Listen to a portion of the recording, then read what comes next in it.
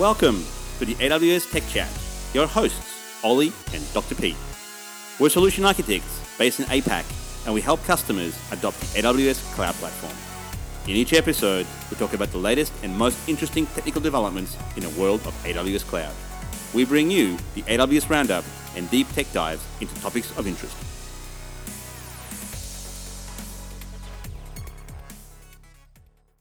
Hi everyone, and welcome back to Tech Chat. It's Dr. Pete here, and with me in this episode, I have Olivier Klein. Olivier, hey, hi, how you doing? Hey, Dr. Pete, how's it going?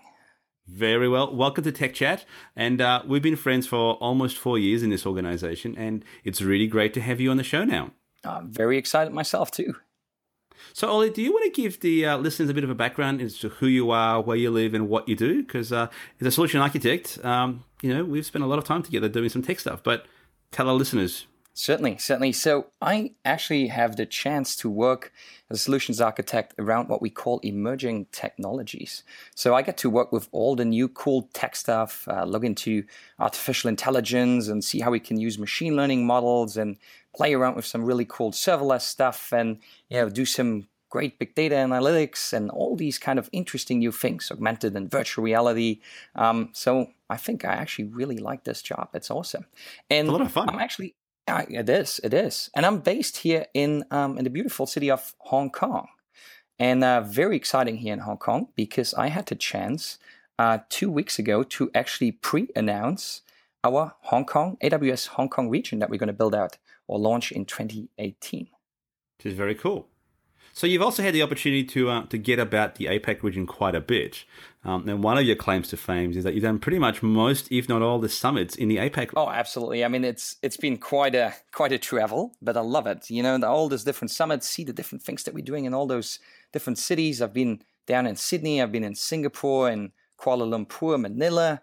I've traveled over to Bangalore, New Delhi in India, and over to Bangkok and Taipei, and then back to Hong Kong again here for the AWS Summit. And my girlfriend, she keeps joking about it. She says, "You're not living in Hong Kong. You're living in an airplane." At 33,000 feet above the planet, right? So, did you get a chance to call her much, or get to connect with her? Well, it's obviously great these days. It's easy to connect pretty much everywhere, even in an airplane these days. You got this Wi-Fi thing going. So yeah, I'm trying to call home as often as I can, of course, and or when I need to change my seat, I need to call into those call centers of my airline operator. You know those call centers? I know them very well. In fact, we all know them very well, and hopefully you all know about Amazon Connect, which is now available in the Asia-Pacific Sydney region. And Amazon Connect is a self-service cloud-based contact center that makes it really easy for you and your business to deliver great telephony customer experiences. These are available to scale to thousands of customers and users and agents. You can very quickly design your call center in the cloud within a few minutes, in fact, Ollie. And one of the coolest things that I like about it is that you can design the call flows, manage the agents, track your performance indicators with very little to no specialized skills in the call center business. Because in the past, putting together a call center was, hundreds of thousands of dollars and many, many, many man hours of super nerdy, geeky experts coming together to actually build one of these things for you. So that's super cool. So, Ollie, what are some of the benefits of Amazon Connect, given that you use it? Well, yeah, it's like most of the AWS services, really easy to set up and manage. I mean, you mentioned that already, but it's usual thing. You go into the AWS Management Console, you make a few clicks, and within a few minutes, you have your first agents that can start talking on your call center, right? And the one thing that I always think is important is to make it easy also to create these kind of contact flows and interactions that you have with your customers. So with Amazon Connect, you actually have the contact flow editor, and that one allows you to basically drag and drop things together, create those customer interactions. And, of course, with any other AWS service, we always design them to be scalable and elastic. Like you mentioned, no infrastructure to manage, deploy, or set up that contact center, and it easily scales up to potentially thousands of agents that respond to your business cycles. And here's the really interesting thing.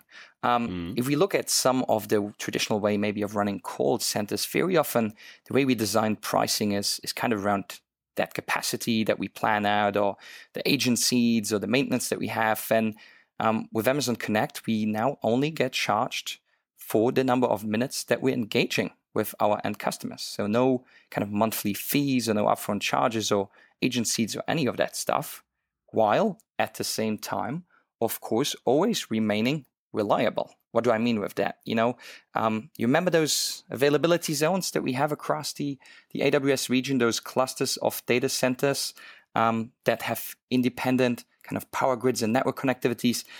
Amazon Connect, again, leverages, like a lot of the fully managed services at AWS, uses multiple of those availability zones to make sure that your call center remains online. And, lastly, one thing that always gets me excited as a developer is AWS is an open platform, and so is Amazon Connect, right? You can easily, everything is a web service, everything is an API. You can now integrate your call center with your CRM, or with some of your other AWS platforms, applications that you're building, or run an AWS Lambda function against it. And, of course, all of the call recordings that you have, for example, can be stored in Amazon S3. So you can control securely the access and lifecycle of that data, and then also use it for quality and training purposes. Absolutely. And the other cool thing is you can apply KMS on top of that and have those fully encrypted to make sure that those private conversations completely remain private. And you know what I'm also super excited about, Ollie? Tell me. It's part of the free tier. Now, that's a very nice thing. So, as most of you are aware, we have the free tier, which gives you access to many of our services for free for the first 12 months. And this service is no different.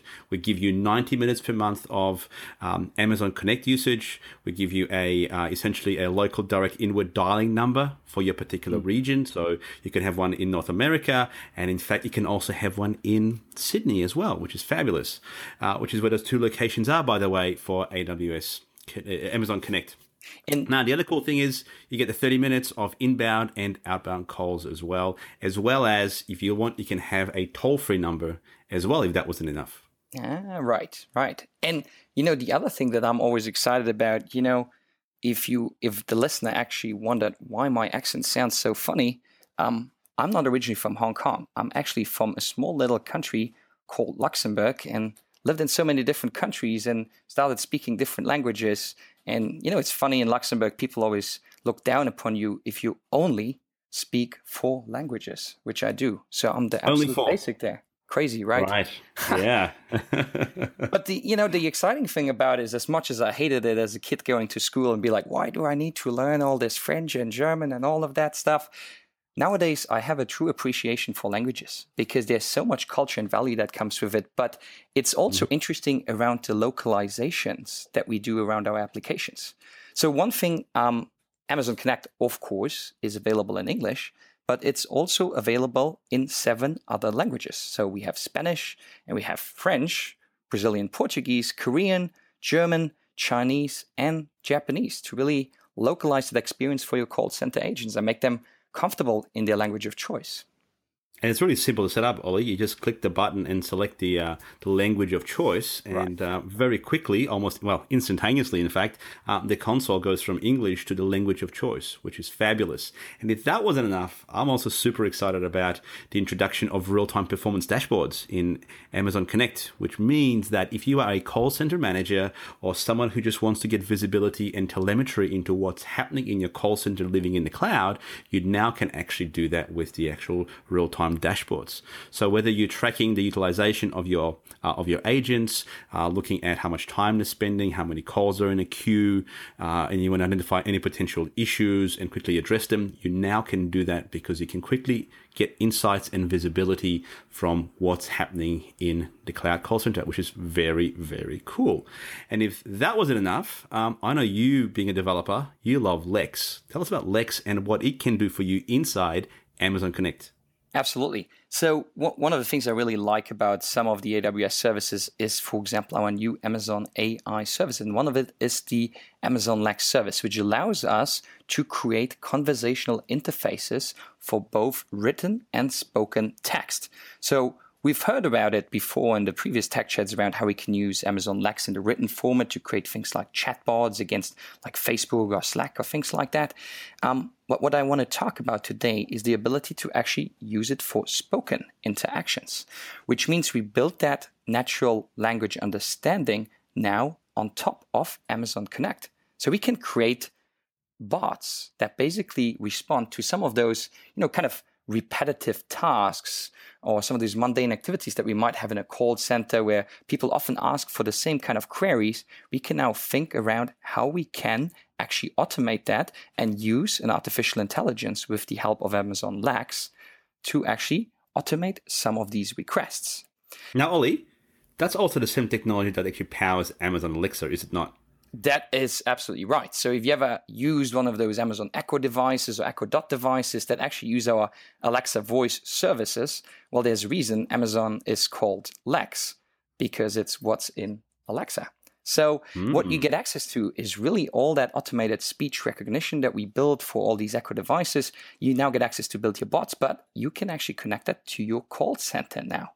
And, being an engineer, I'm always quite interested in what we did on the underlying hood to make that work even better.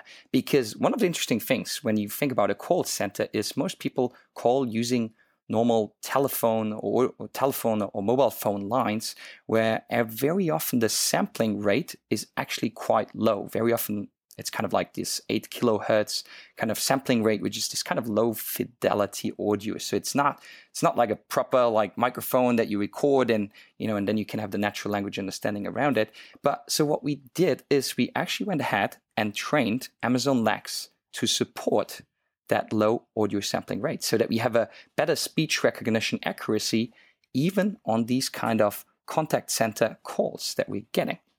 Right.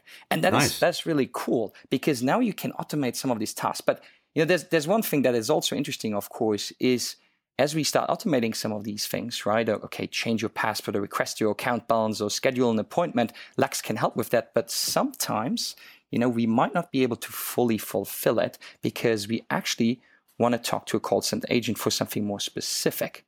Now, the good thing is you can actually at any point in time take that conversation that you have with an Amazon Lex bot at that point in time and push it to a call center agent with the full context of what has already been fulfilled in the Lex intent. Meaning that you can use Amazon Lex to kind of pre-filter your calls using voice, not the usual type 1 or 2 or 3 for this, but actually have people talk about it, fill in some of this information and pass it on to an agent. Effectively, making his job a little bit easier and really allowing him to add value to the customer, which is to really have that interesting conversation with the customer and not just a mundane kind of question of what's going back and forth. That's very cool because, all of a sudden, all that mundane stuff can be uploaded to the bot, in this case. And we really are helping, customers to build, the next generation of interactive voice response systems. And in this case, powered by Lex, which is awesome. Love it. AI. AI in the phone now. Exactly. So talking about, and when I think about these things, I think about, being able to create enterprise, 2.0, the next generation of organizations. And when you think about that, a lot of that also resides in giving users access to your infrastructure. And quite often that means a desktop. Yeah. And I'm super excited to talk about the next bundle that we've just released for Amazon Workspaces that introduces another way of giving you more power. So for those of you who are not familiar with Workspace, it's a fully managed secure desktop as a service provided by AWS. It runs on EC2. You remotely get access to it. The bits that are sent across the wire are fully encrypted. It's basically a Microsoft Windows desktop for users, giving you access to common applications like Microsoft Office, or in fact, any kinds of applications that you like to run on your Windows desktop. Ollie, and the cool thing about this is the new class of bundles, and we refer to bundles as the machine capacity, the amount of memory, CPUs, and disk that we actually give you, and the power bundles actually give you a lot more capacity over and above the existing bundles that are actually out there, which means you get more bang for your buck. So if you are going to build the next generation of business in the cloud, not only can you build call centers, but you can also build and deploy your application software and your workstations in the cloud. And what's really nice about that is that you can also have the same directory that powers the user authentication for your Amazon workspaces, for your desktops. You can actually tie them back to Amazon Connect as well, so that one single user you've got can actually access both. That's pretty cool, because I think, if you think about it, very often you have like these kind of call center agents, they need to work on things beyond just what is in the web browser. Now give them access, create one user. Awesome. And if you think about that extension of your enterprise, and we're talking about hybrid, clouds now, quite often customers in enterprises will spill over from their existing data center or from their existing enterprise data network into the AWS infrastructure. And this is a great use case for that with, Workspaces and Connect. Quite often they will set up a direct connect, which is a very fast, leased line from a telco that connects their on-premises into the AWS cloud, into the virtual private cloud configurations. And I'm proud to say that we've actually now also provided some CloudWatch metrics that give you monitoring of your direct connect connections. What that means is you can now essentially set alerts and thresholds both from the console or from the CLI, and you can find out what the connection state happens to be, whether the link is up or down, what the egress and ingress bit rates are for your link, so you've got full visibility of its utilization, which is very cool. You also get visibility of the number of packets that are actually flowing per second, which is also very cool, as well as visibility into any kind of errors. So if we see CRC errors on the packets that are being put through, we'll also track that. And for those of you who have essentially a 10 gig connection, we can also tell you the actual health of the fiber connection that's actually connecting your infrastructure into ours. So overall, we're building and giving you more and more visibility into that next generation of your IT enterprise. Ollie?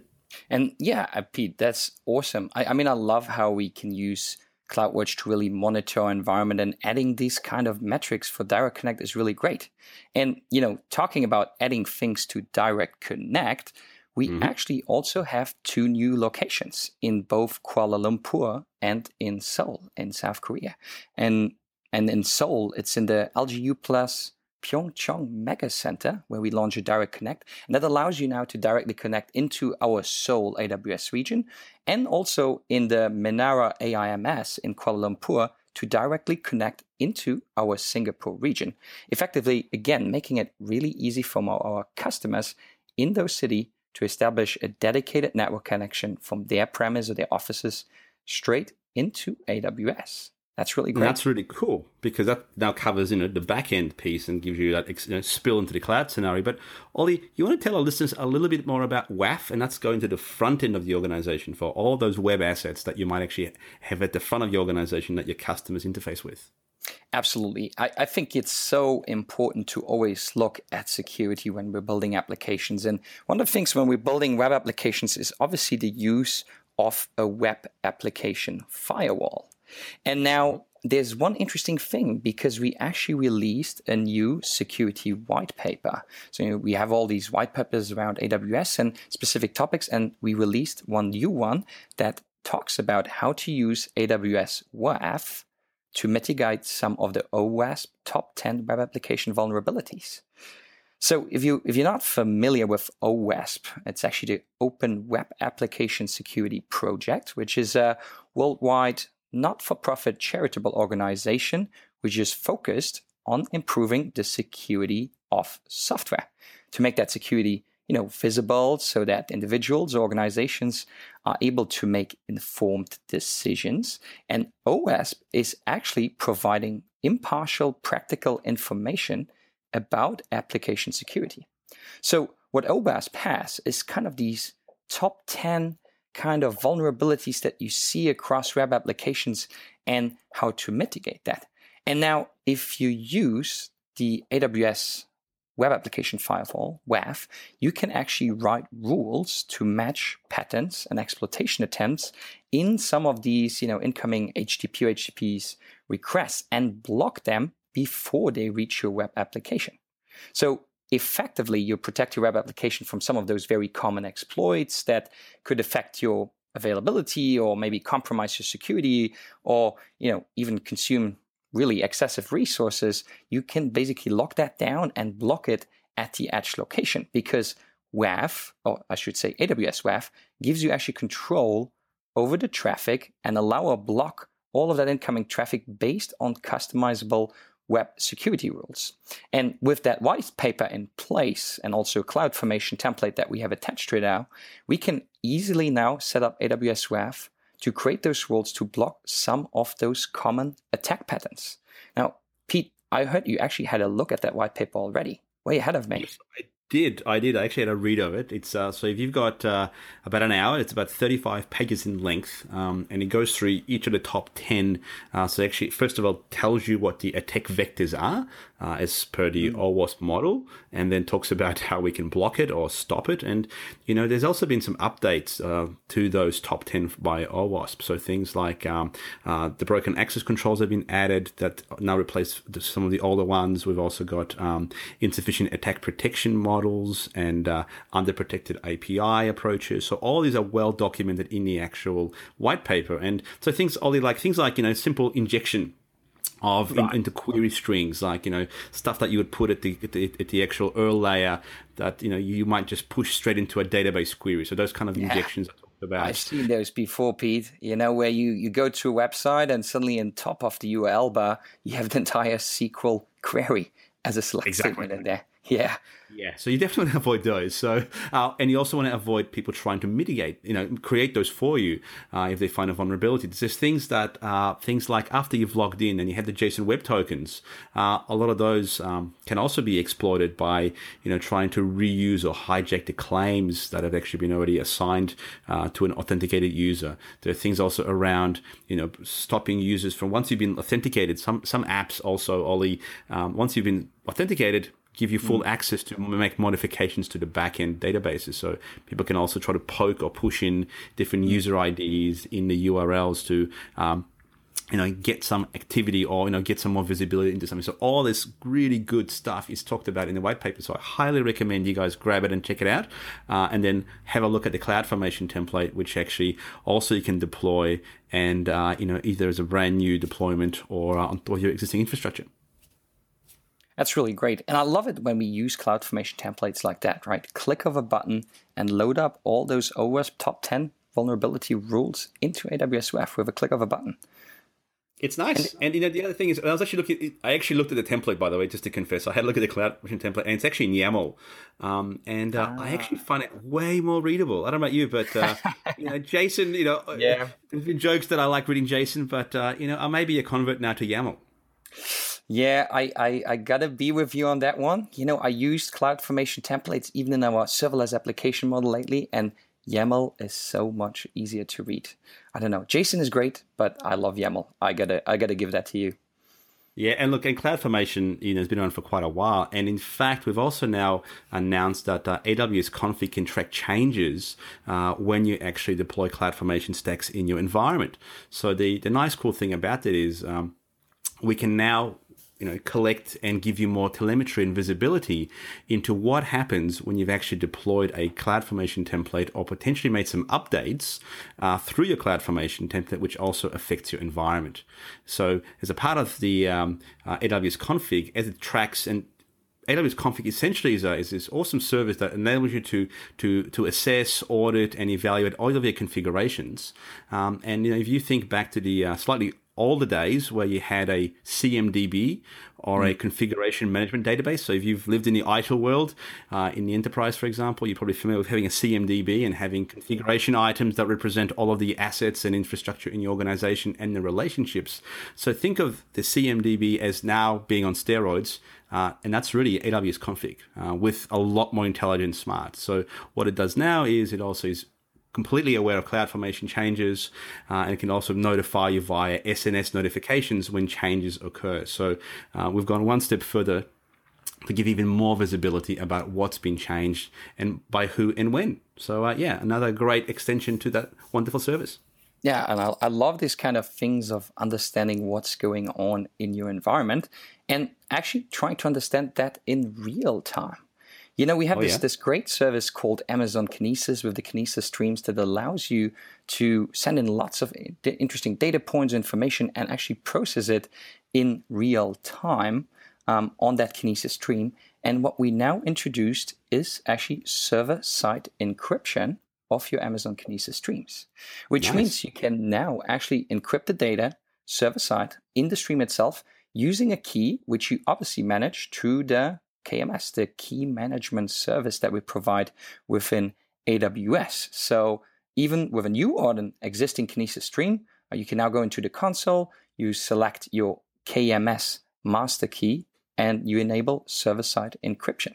And within a few seconds, we actually encrypt all the incoming data that is written to the stream using the 256-bit AES, the Advanced Encryption Standard, to encrypt each of those records within its partition key. And then in the Kinesis Management Console, or let's say you use the SDK, you can get the encryption status of that stream, see and understand what's going on, and make sure that everything is properly encrypted. And now, why do we actually encrypt things? Well, we want to make sure our environment is secure, our environment is compliant, and you can actually also audit the encryption history of the Amazon Kinesis stream using AWS CloudTrail. So you can always make sure that now your data is securely encrypted as it flows to the stream, and that you keep it encrypted whenever you need to keep it encrypted. And speaking of data and having lots of it in a very highly available state, there's now been some work that we've been working with a partner, which is we've got a quick start out on how to deploy DataStax Enterprise on AWS. So go and grab that and check it out. What it gives you is, again, great documentation, but also a CloudFormation template that actually helps you to deploy your infrastructure in slightly under 30 minutes or less. Basically the DataStax Enterprise deployment. And what DataStax is all about is basically it's based on top of, empowered by Apache Cassandra, and DSC has been designed to handle very big data workloads across multiple nodes with basically no single points of failure. And they do this by employing a peer-to-peer distributed system for data replication across homogeneous nodes, and this basically integrates with DSC's indexing, search, analytics, and graph functions. And all of this is basically built on top of Cassandra with Apache Solr, Spark, and DSC's graph functionality on top of that. So you can take the CloudFormation template, deploy it into a virtual private cloud in your existing account, or you can deploy it to a brand new VPC. And essentially get all the benefits of having your data highly available and replicating across multiple availability zones, but also, if you want to, across multiple regions. And we have a lot of conversations, Ollie, with customers about having your data replicating from place to place. And certainly this is one way of doing it at the application and data layer. But in this case, you will be managing that infrastructure. And when you spin up the CloudFormation template, we will spin up a NAT gateway, a DSC Ops Center node, which is the control node, if you like, for the configuration management of your entire DSC environment. But all of this stuff has been really brought down to the lowest common denominator in the template. So go grab the template, grab the quick start, and go check it out. Love those. I love those quick starts. It's so easy. Like if you look for something specific, you just click it together, and within a few minutes, depending what you spin up, you just have something going. It's really it's amazing. like a sports car, right? It's like you hop behind the wheel, you put the key in the ignition, and put the foot, pedal to the metal, and off you're running. So it's very, very cool. So Ollie, speaking of CloudFormation, and we've been talking a little bit about it just now. What about its additional support for dashboards?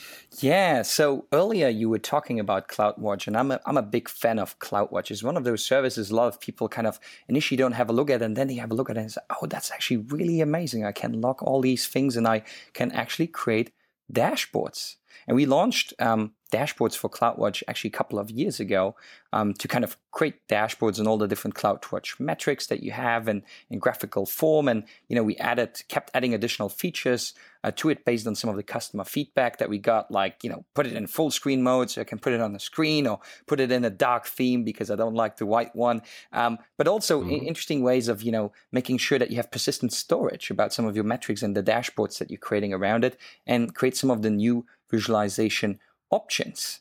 And before I dive in some of these additional functionalities that we launched around API integration and CloudFormation support for the CloudWatch dashboard, actually a few things to the dashboard, which are really cool. First and foremost, dashboards are actually part of your AWS account, but are not associated with a specific AWS region. It's actually a global dashboard. So you can use it to actually monitor multiple of your AWS region, give each dashboard a nice, unique name, pull it up, and then you have, because it's a visualization, you have those grid models. So each dashboard that you compose in CloudWatch dashboards has 24 cells that are across that you can drag out, and you can then put widgets on your dashboards, position it in, particular set of the grid coordinates that you have to really visualize things. And those widgets can be, text that you specify using Markdown to really make that widget look good and display the values, the line charts, or those stacked area charts that you want to have nicely together. And you can actually put over 100 of those widgets into your dashboard. And you can then take that dashboard and get, you're talking about YAML and how you don't like JSON. Well, dashboards actually have the ability to extract the dashboard in a JSON representation, though. And that's where JSON is really good, right? Because now we can actually extract that entire dashboard, load it up, or load it into another place into the console, understand or view and edit that source of the dashboard effectively in the JSON representation. And previously, a lot of our customers have actually done that to play around with the dashboards or load them up into other accounts, so much that they told us, hey, wouldn't it be great if we have a CloudFormation support for those CloudWatch dashboards? Or wouldn't it be great to have API supports to load up or create those dashboards using those JSON representation or other ways? And that's what we launched. So we launched the ability to actually control your CloudWatch dashboards using APIs. So you have the usual API calls, put or get a dashboard, or delete the dashboard, or list your dashboards and have a look through it using the AWS SDK or our command line tools, for example. But you now also have the ability to bring up an entire dashboard using a CloudFormation template. And that's really useful, because now somebody can create a dashboard for you and can load it up into your account. Or, in a large enterprise, some of the teams might actually create dashboards for you that you can load up into your account. And maybe a little pro tip here from our CloudWatch team. It's really great to kind of create a CloudWatch dashboard using a CloudFormation template now, right? I can load it up in an account. Now, with CloudWatch dashboards, we allow you to actually change your dashboards around, right? Drag those widgets around and adjust it any way you want it. So one of the pro tips that our CloudWatch team is telling us is actually it's a good idea if we have a CloudFormation template where we load up a CloudWatch dashboard to actually put a little message somewhere and say, hey, this dashboard was automatically created using a CloudFormation template. Why? Well, we actually probably want to discourage our users to manually make out-of-band changes to our dashboards, right? So that's one of the pro tips that we had, right? But great stuff. We actually also have a great blog post around it, how to keep your CloudWatch dashboards up to date, even using AWS Lambda functions now. So go and check that out. Really great stuff on optimizing how we actually handle CloudWatch dashboards. Yeah, and I reckon it'd be a lot of fun if somebody actually builds a CloudFormation template where you deploy your stack, but also spins up its own management visibility dashboards. How cool would that be if we actually had a practice where they shall not deploy that template unless you also deploy the management visibility of all the things that you want to track? How much fun would that be? I love it. Put it always up on that big screen somewhere in the operation room. And pick your themes to go with it. So from CloudFormation, the other thing that I also wanted to call out was Amazon EC2 Systems Manager now has the ability to export your inventory data to an Amazon S3 bucket. which is really, really cool because previously you had to create a custom script to send inventory data to an S3 bucket, but you had to do all the heavy lifting. Now you can simply select the S3 bucket and have it automatically, have the service automatically send the aggregate inventory data from multiple accounts and regions, which is also pretty cool, Ollie, because it saves you writing really complicated scripts. It just happens for you automatically. And by syncing your software inventory to the Amazon S3 bucket, you can possibly also run Amazon Athena over that and run some queries to gather greater insights into your inventory and better understand of what's actually being used. And you can actually review your stature against your version compliance. If you also want, you could also use Amazon QuickSight to visualize your inventories and do some drill downs into down to the lowest possible bit of data around what exactly is actually happening in your environment. Now, having said that, Systems Manager is available in all regions, so I hope you guys are actually using it. And speaking of this, what's happening with Amazon Athena? So yeah, Pete, I'm really excited about that, the Amazon Athena service. And we actually also made it available now in the Asia Pacific region in Singapore and also in Tokyo. And I'm actually a really big fan of Amazon Athena because it's really cool. It allows you to really decouple, kind of your storage and the way you run queries very effectively, which is very different from, how traditionally we ran data analytics. You have like this big data warehouse and everything, your storage, your compute, everything sits together. We now have that amazing possibility to say, I store all of my data in an S3 bucket, and I now use Athena in front of it so that I actually can run standard SQL queries on top of that data that I store in my Amazon S3 bucket without loading it in anywhere, without managing any infrastructure, without, bringing up a cluster, any of that stuff.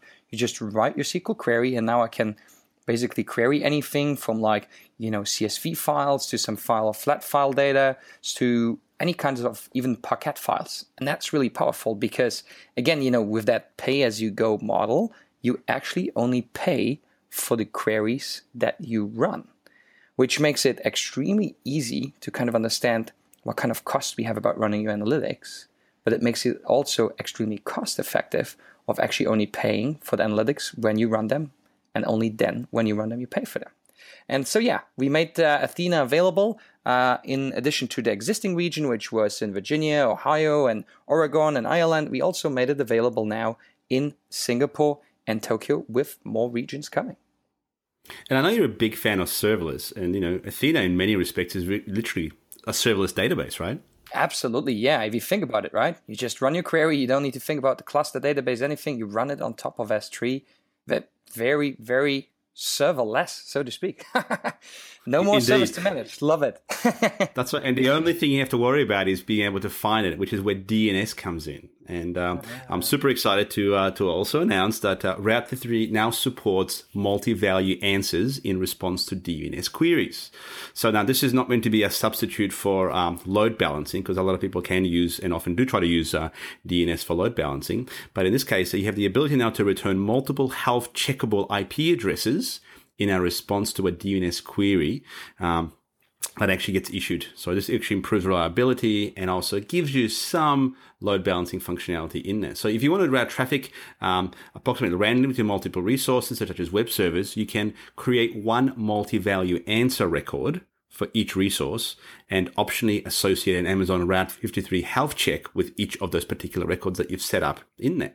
So, for example, suppose you want to manage a web server with a HTTP service, like an API, for example, with a dozen web servers that each have their own IP addresses. Okay, so you're not using Lambda here, you're doing it yourself. So no one web server could handle all of the traffic, of course, but if you create a dozen multi-value answer records, Route 53 can happily respond to the DNS queries with up to 8 healthy records in a response to each DNS query, which means we can actually hand out all the records back to the actual resolvers and point to the healthiest record. So this gives you different answers to different DNS resolvers. And if a web server becomes unavailable after a resolver obviously caches a response, the client, next time it resolves, can actually get another IP address that corresponds to a very healthy EC2 instance. And the nice thing about this is, as always, you can create these multi-value answer records programmatically using Write53 APIs, the CLIs, the SDKs, or also do it via the console, which is also pretty cool. And Pete, I actually like Route 53 really as a service because I always think DNS is such an important element about the web application in general that we design, right? And having that service that really allows you to have this highly available kind of setup for your DNS resolution is so crucial. And I think it's really exciting that you now can send back multiple values and clients actually understand that and just go to the next IP address. Awesome. Now, I'm going to change gears a little bit because we are running out of time and we are forever running out of time in this show. And we're going to attempt, I suspect, the very first ever, this is on Tech Chat, demonstration of a service. And I know we've done Polly in the past, but I actually thought, given that we had so much focus at the start of the show on Amazon Connect, it might be worthwhile demoing that on the show. What do you think? Oh, I love that. Let's see how you do that. Come on, Pete. All right. So to set the context, I spent about 10 minutes spinning up a brand new instance on Amazon Connect, and I've got a US number and an Australian number, and I'm going to hit call phone now. So I'm actually going to use Skype because I've got the toll-free number that I selected for my dial-in number in the US. So I'm going to use Skype, and Skype actually lets you call directly to toll-free numbers for free. So no need to have credit. Here we go, guys. Let's see how it works. It's ringing. Hello. Thanks for calling Dr. Pete's call center. These are some examples of what the Amazon Connect Virtual Contact Center can enable you to do. Press 1 to be put in queue for an agent. 2 to securely enter content. 3 to hear the results of an AWS Lambda data dip. 4 to request a callback. 5 to set a screen pop for the agent. 6 to roll the dice and simulate A and B testing. 7 to adjust the priority of the contact queue. Or 8 to set call recording behavior. All right, let's try the roll the dice, number 6. Amazon Connect will now simulate rolling dice by using the distribute randomly block. Now rolling. De-rolled a 7. Now transferring back to the main menu. Okay, so that was calling out to a Press function. 1 to be put in queue for an Roll the agent. dice. 2 to securely Now let's go enter and speak to content. someone. 3 to hear the results of an Here we go. AWS Lambda data dip. 4 to request a callback. 5 to set a screen. Okay, we're going to call someone Thank now. you for calling. Your call is very important to us and will be answered in the order it was received. All right, that's the hold music. Now I'm going to switch and become the call center operator.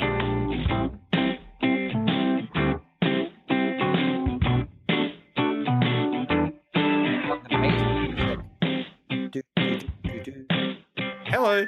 Hello. Here I am. This is Here now I the am. operator. This is now the And you're going to operator. get echo. And you're going to get echo.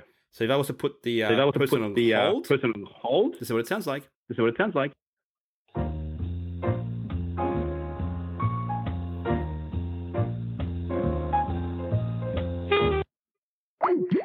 And there you go. What do you think, Ollie? Awesome. And it really just took you 10 minutes to set this thing up. You're not lying here. It was just Literally. I'm not lying at all. I just went click, click, click next, and the whole thing spun up in minutes. So as advertised on the website. Pretty amazing. Love it. So guys, thanks for listening to AWS Tech Chat. I hope you've enjoyed this episode, and hope you've enjoyed this show. So Ollie, we'll see you next time. Yeah. Thank you very much, Dr. Pete, and everybody for listening in. Really exciting stuff.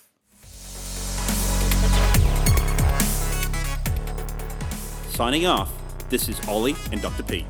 We really hope you enjoyed this episode.